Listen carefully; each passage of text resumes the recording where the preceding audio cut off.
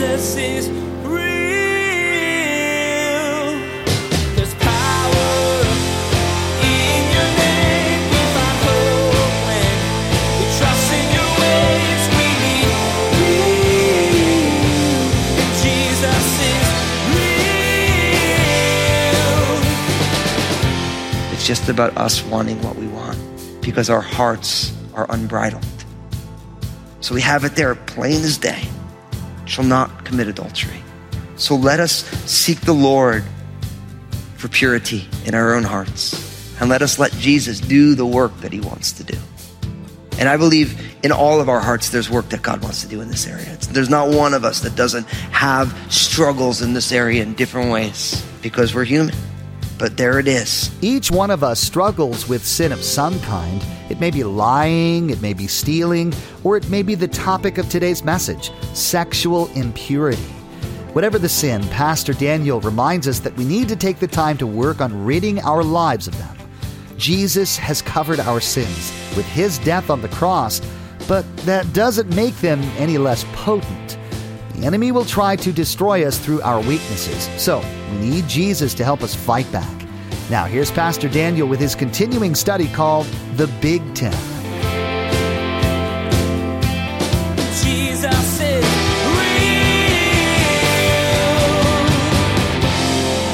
real. We live in a culture that is wholly against this commandment because Jesus' interpretation of this commandment is that if you lust in your heart for another person, then you've committed adultery already.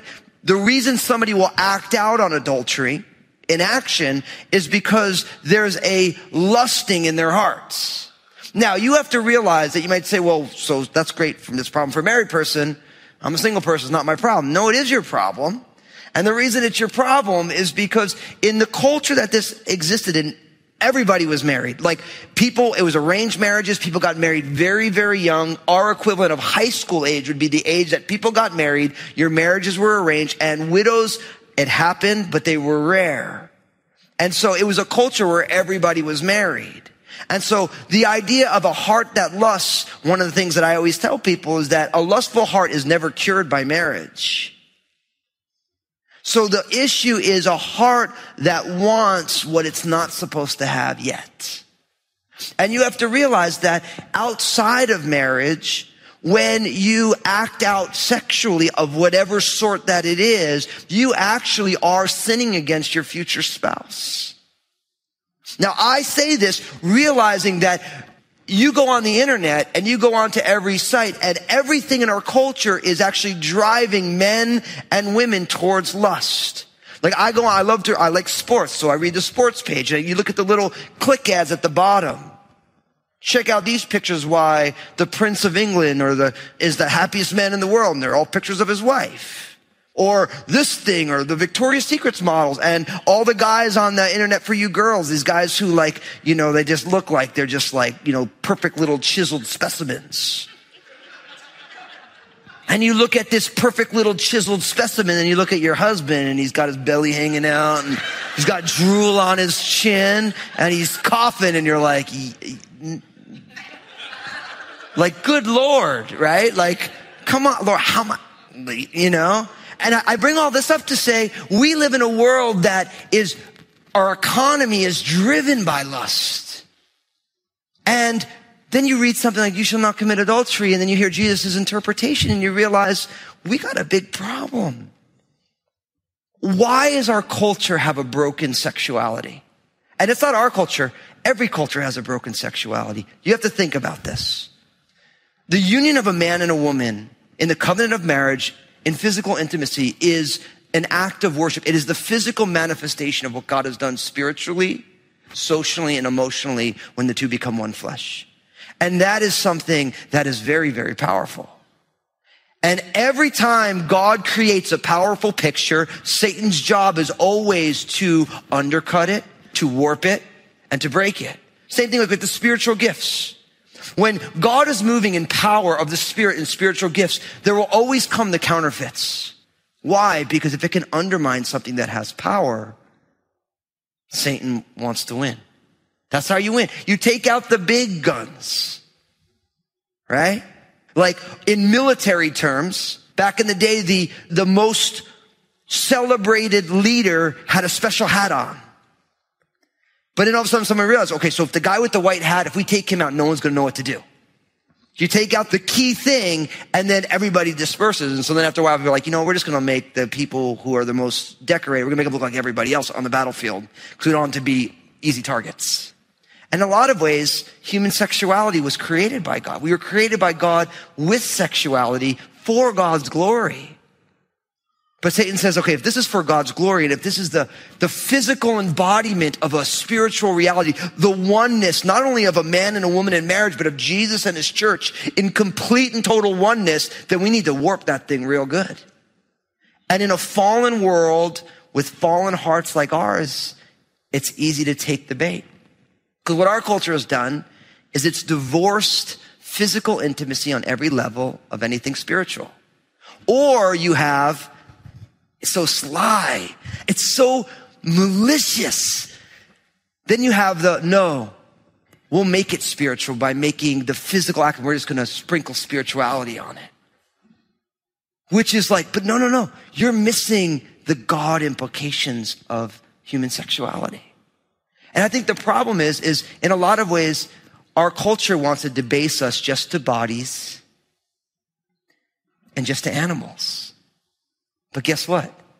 You're so much more than a body. You are so much more than just a body. Yes, your body is the temple of the Holy Spirit and the Spirit of God dwells in you, but it is a temporary dwelling place. You're more than, this body is temporary. And of course you get your resurrected body and that's all tricked out for eternity. That's a whole other discussion for another day. But the reality is you're so much more than a body. And it's amazing when you tell people that. You're so much more than just a body. Like if everything you do is skin deep, then we call that superficial. The sexuality that we were created with is so much more than just superficial. It's deeply spiritual. So much so that in God's word, there's all these restrictions. Someone always says, I don't like the Bible. It's full of restrictions. No. Everything is full of restrictions. One of the ways you know what real love is to define it by what real love isn't. You have to express positive things in negative ways. When I said before God and before my family to my bride Lynn that you're going to be my wife, that means in loving Lynn, I cannot love any other woman the way that I love her. So in saying yes positively to my bride, I also said no to every other woman who I could ever meet. So within the yes is a series of no's that come alongside. And God loves the family and he loves marriage, and he realizes that when we allow lust to reign in our hearts, we're going to bring that with us wherever we are.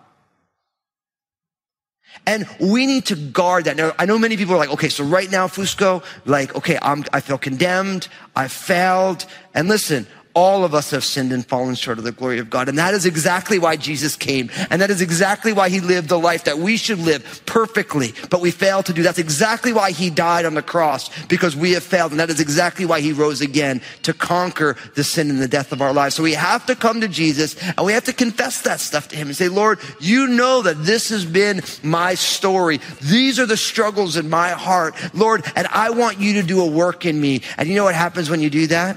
You are forgiven and God does a work in you.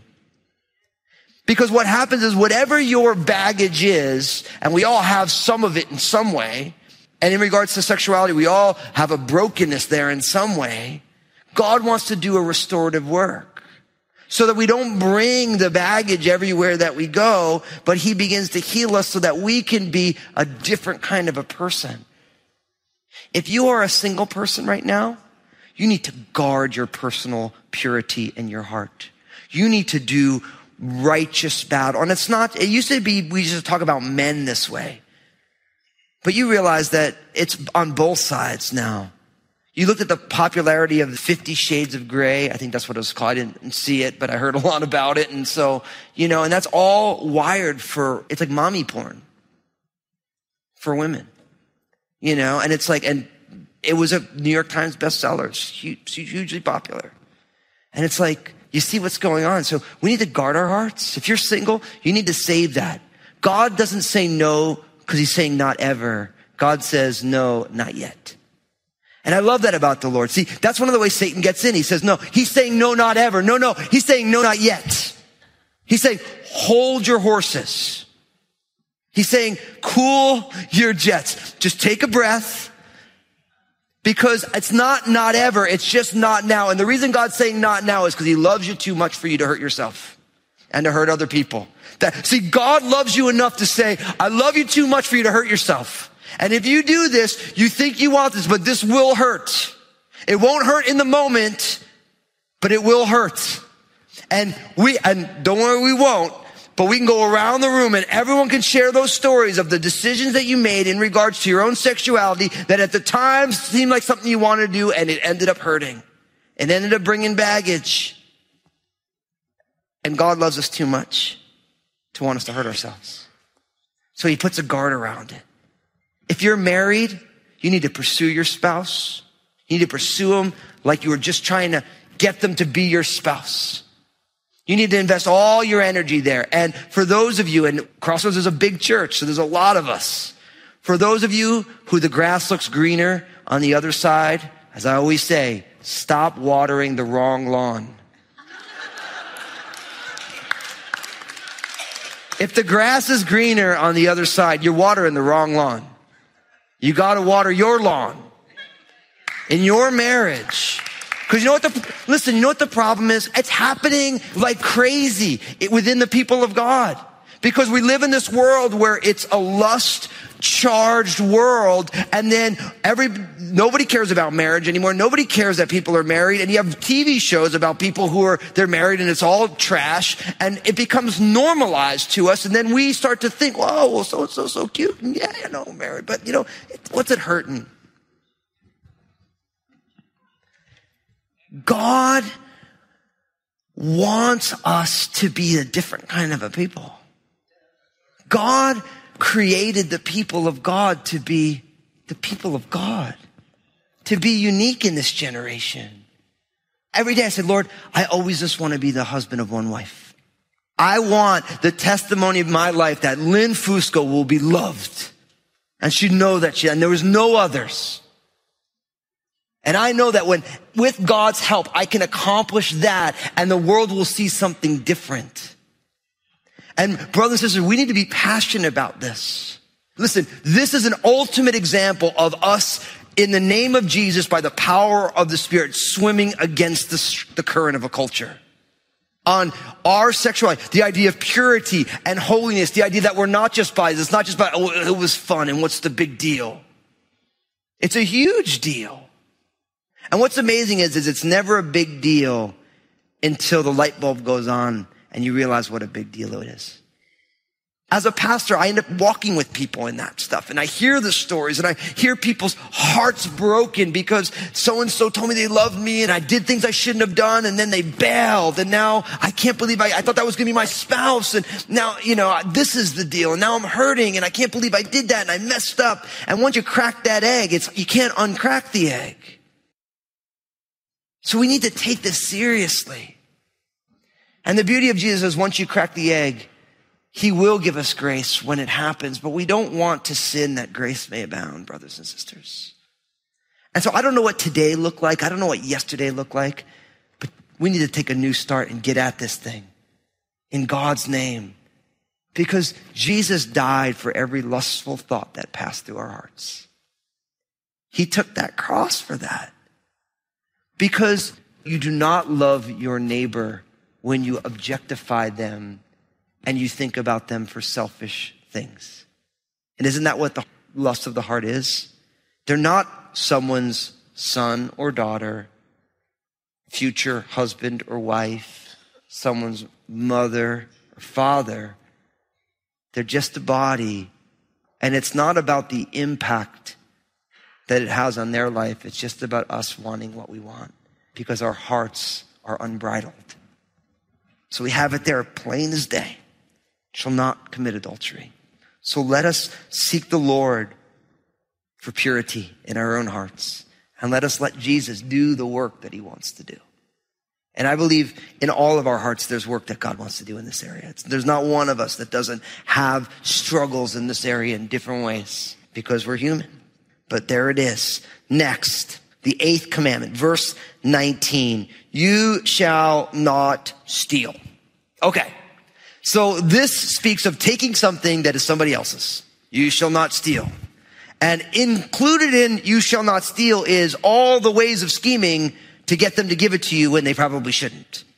Okay? Because you got to say that because it's like, listen, talk about systemic, institutionalized sin. So much of our culture is bent on taking what's not ours. Whether it's the way governments make laws, the way it's corporations make profits. You know, you start to think through the implications of what this means. And you start saying that when systems are set up institutionally, that we take things because we can, isn't that stealing? It is. It is. So the idea here is that God grants humanity with the basic right of personal property. It's a biblical right. Now, the thing I love about Jesus is that you have the right to your personal property, but when you come to know Jesus, you realize, well, it's really not mine. It's all yours, Lord.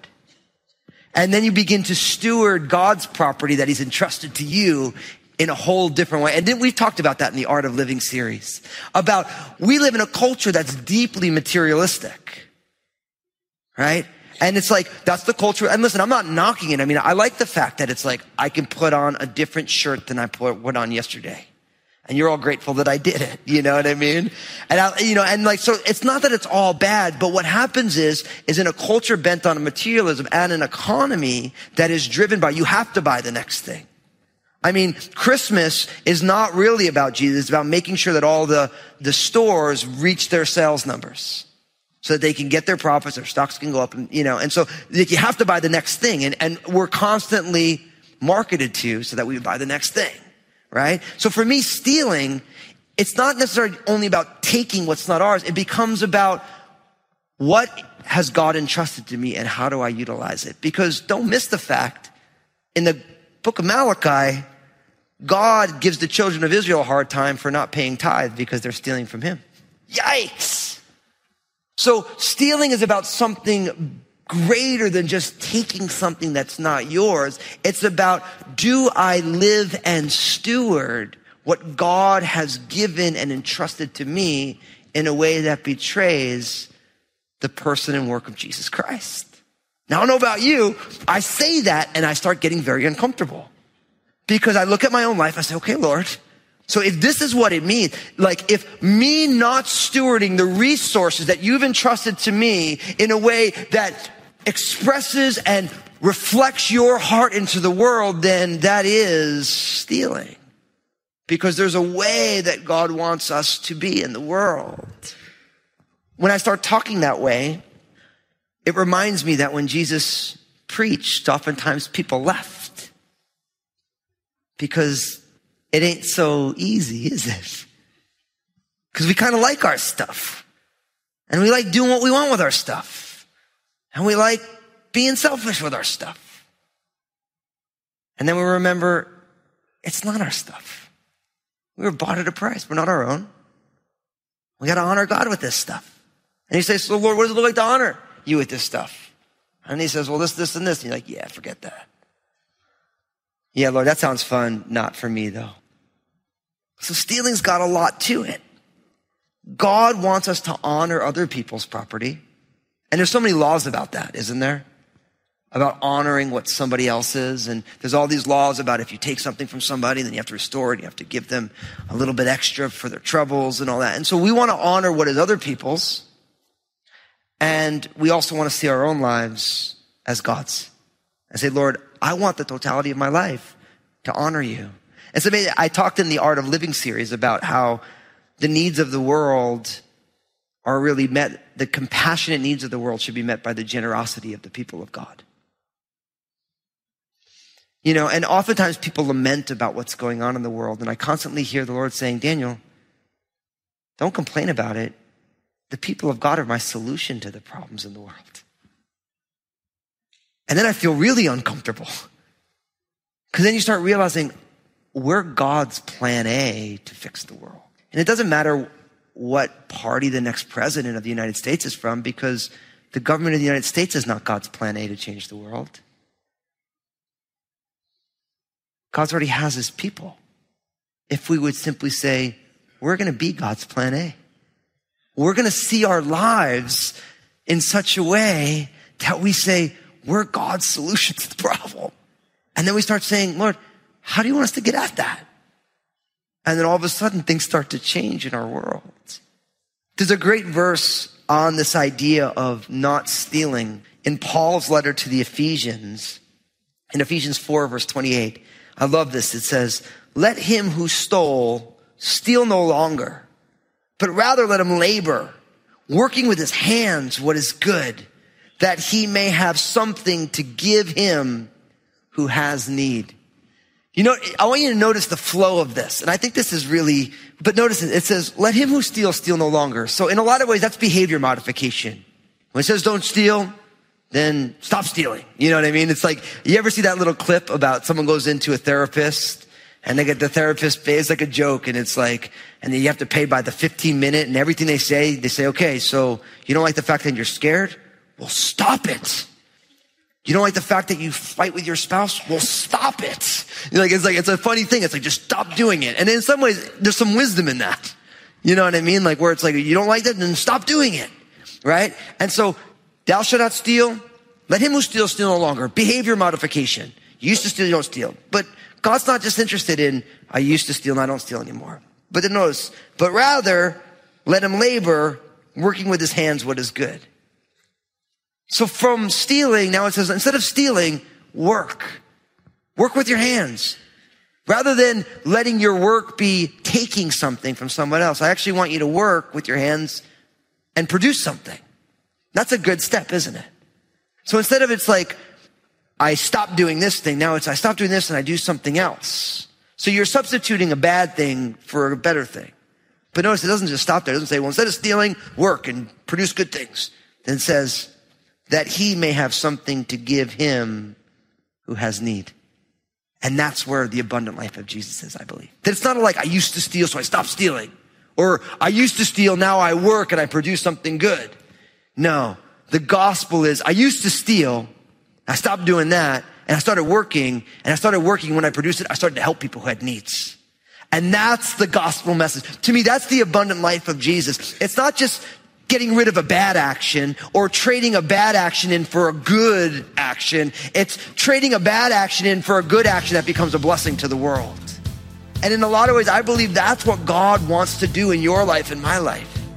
Take us from the bad action, have us stop doing that, have us substitute the bad action with the good action, but not just stop it. Okay, I don't steal anymore. Now I work and I pay my own way and I don't rip people off. And I say, no. Then we step on into generosity where we say, now that I'm producing, now I want to help people. Jesus is real. To many of us, stealing is taking something that isn't ours. But have we considered what stealing does to our relationship with God? Today, Pastor Daniel examined with us the idea that we can steal from our Creator just as easily as we can from our neighbor. Hey everybody, Pastor Daniel here. Can you believe that it's Christmas already? It's a time when we go into the crazy busiest time of the year. Work, Christmas party, school, concerts, shopping for gifts. The list goes on and on. In the midst of the chaos, what would it look like for you to live out Jesus' greatest commandment? My brand new book, Upward, Inward, and Outward, will make a great gift for all the people you know, even strangers. So check it out, JesusIsRealRadio.com. Here's Josh with more information. Thanks, Pastor Daniel. Yes, we do encourage you to visit JesusIsRealRadio.com right now.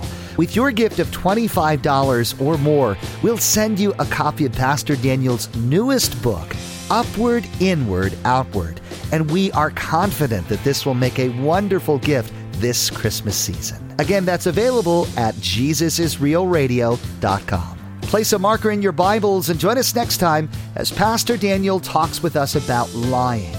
God wants us to value telling the truth, the whole truth, And Pastor Daniel will explain the importance of living this commandment out daily. Well, that's all the time we have for today's broadcast. On behalf of Pastor Daniel and the entire production team, we invite you to join us again for the next edition of Jesus is Real Radio.